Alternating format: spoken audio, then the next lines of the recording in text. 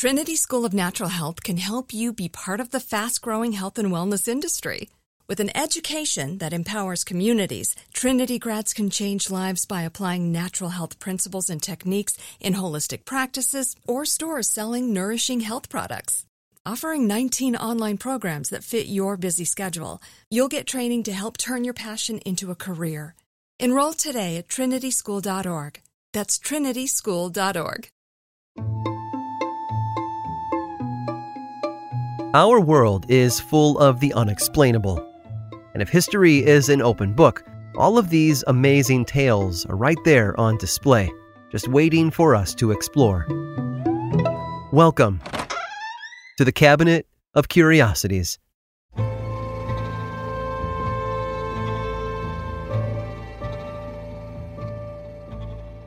In war, a soldier's primary goals are to kill the enemy and stay alive. During the Civil War, however, that second part wasn't so easy. Musket balls did immense damage as they tore through flesh, often taking winding routes and remaining lodged inside the body. This, of course, led to infections, which turned into high fevers and eventually death. Treatment was rudimentary and scarce. Many people who survived lost limbs to gangrene, and penicillin hadn't been discovered yet. The Civil War saw the birth of an organized ambulance system as a way to safely and quickly rush injured soldiers to local hospitals. Trains were also used as mobile medical units, but care itself had not advanced in any meaningful way. It wasn't like there was time either, with war raging across the country. However, some soldiers suffered from gunshot wounds found themselves being healed by something outside the realm of modern medicine. It was a phenomenon that had to be seen to be believed. You might say they had a guardian angel watching over them. In early April of 1862, over 40,000 Union soldiers had been camped out along the Tennessee River near the little town of Shiloh. A second division of roughly 20,000 additional troops were on their way, but the Union soldiers, led by Ulysses S. Grant, had no idea what was coming. Meanwhile, 40,000 Confederate troops were moving in from the south, hoping to catch Union forces off guard. On the morning of April 6th, Confederate soldiers emerged from the nearby woods and surprised Grant's army, beginning what would become the bloodiest battle of the war.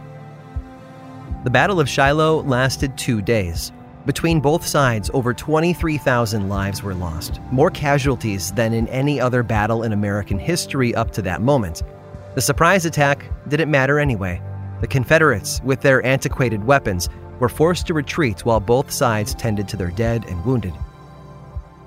The night after the fight, rains started moving into the area. The soil turned to mud. Injured soldiers waited for medical support. And then they noticed something odd about their wounds. They were glowing. No one had expected it. Being in the middle of nowhere with no access to proper medicine, as limited as it was at the time, didn't leave them feeling hopeful, but a miraculous thing was happening. The soldiers whose wounds had emitted a soft blue glow survived more often than those whose wounds had not. They healed faster. There were fewer cases of infection and amputations. Those who witnessed it started referring to it as angel's glow. If only it had been that divine. Sadly, angels had not descended upon Shiloh to save the Union troops.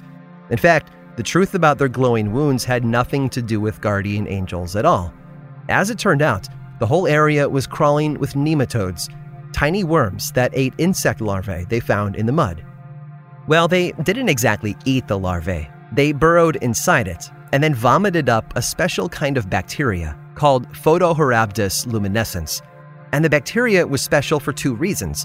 First, it killed the larvae from the inside for the nematodes to eat. And secondly, it gave off a soft blue glow. And that's what the soldiers were seeing. Glowing blue bacteria thrown up by hungry worms inside their wounds. Kind of gross, I know, but that's not all. The bacteria didn't just eat insect larvae. It ate pretty much anything in its path, including other bacteria that might have caused infections. Those soldiers had survived at a much higher rate than the rest of the army did because of nematode vomit. The medical profession might not have learned much about proper care during the worst of the Civil War, but the soldiers sure learned something else.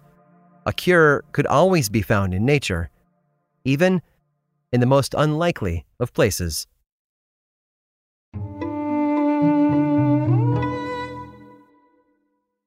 Trinity School of Natural Health can help you be part of the fast-growing health and wellness industry.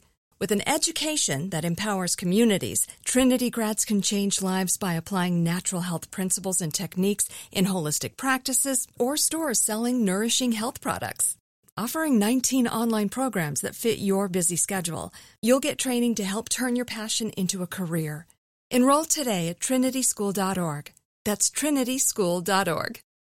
Right here, right now. Find your beautiful new floor at Right Rug Flooring. Choose from thousands of in-stock styles, ready for next day installation, and all backed by the right price guarantee. Visit rightrug.com. That's RITERUG.com today to schedule a free in-home estimate or to find a location near you. 24-month financing is available with approved credit. For 90 years, we've been right here, right now. Right Rug Flooring. This episode is sponsored by Intuit. Here's a story for you. Once upon a time, a young woman was haunted by the ghosts of bad financial decisions, with credit card debt and an empty savings account looming over her every day. But when she tried to ignore these ghosts, they only grew bigger and scarier, and these ghosts of her bad financial decisions were stopping her from living her best life. So she decided to face them head on and take control of her finances with help from Intuit. Intuit helps you face your financial fears with confidence through products like TurboTax, Credit Karma, QuickBooks, and MailChimp. Whether you're trying to manage your money or trying to run a business, Intuit gives you the confidence to take control of your finances so you can live your best life. Intuit is the financial platform that helps everyday people prosper. Intuit has helped 100 million people live their best financial lives. Visit Intuit.com, INTUIT.com, to start living yours. Let's get into it.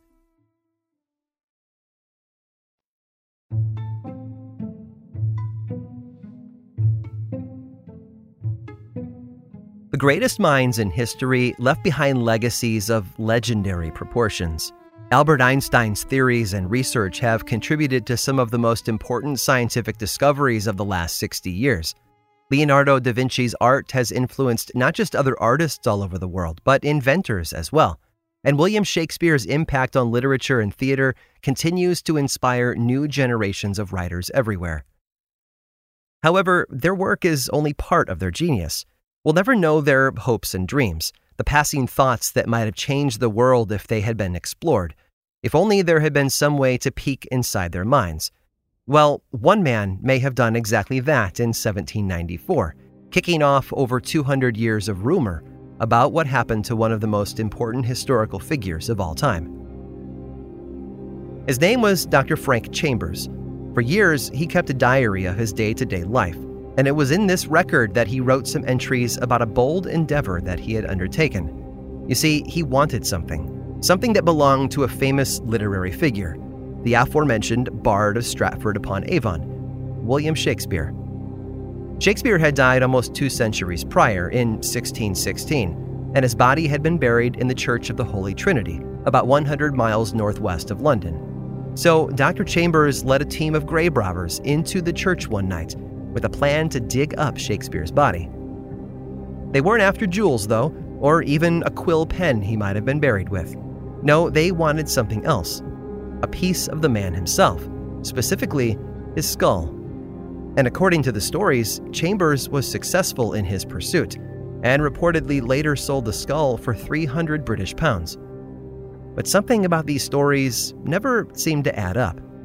To a lot of historians, it just seemed too outlandish to be true. Shakespeare's grave had been unmarked, so successfully finding it in the dark seemed like a fool's errand. There was also the inscription meant to warn away potential robbers. "Blessed be the man that spares these stones, and cursed be he that moves my bones."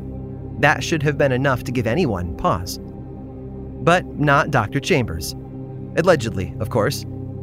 In his explanation of his exploits, the intrepid thief made note of several specific details. For example, he claimed Shakespeare was not buried in a coffin, but wrapped in cloth and placed into a shallow grave. That only lessened the credibility of his story.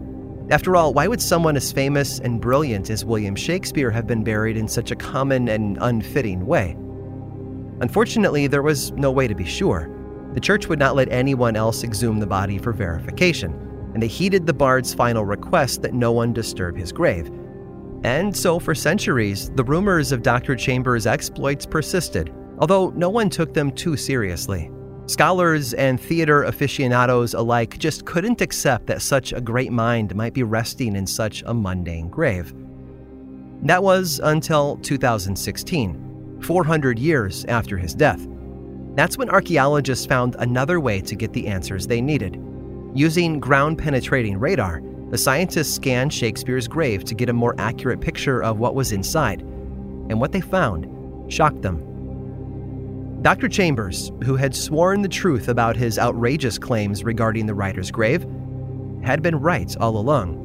William Shakespeare had, in fact, been wrapped in cloth before his burial, in a shallow grave only 3 feet deep. What's more, perhaps the boldest and strangest claim of all hadn't been so strange. The head really was missing. No one knows where it is today, or who might have it, but I like to imagine it's being used in a very special performance of Hamlet. Dr. Frank Chambers confused the literary world for centuries with his amazing claim, but in the end, it was proven true. He might have been our predecessor in many ways, but he certainly found a way to get ahead of us. I hope you've enjoyed today's guided tour of the Cabinet of Curiosities. Subscribe for free on Apple Podcasts or learn more about the show by visiting curiositiespodcast.com. This show was created by me, Aaron Mahnke, in partnership with How Stuff Works. I make another award-winning show called Lore, which is a podcast, book series, and television show, and you can learn all about it over at theworldoflore.com. And until next time, stay curious.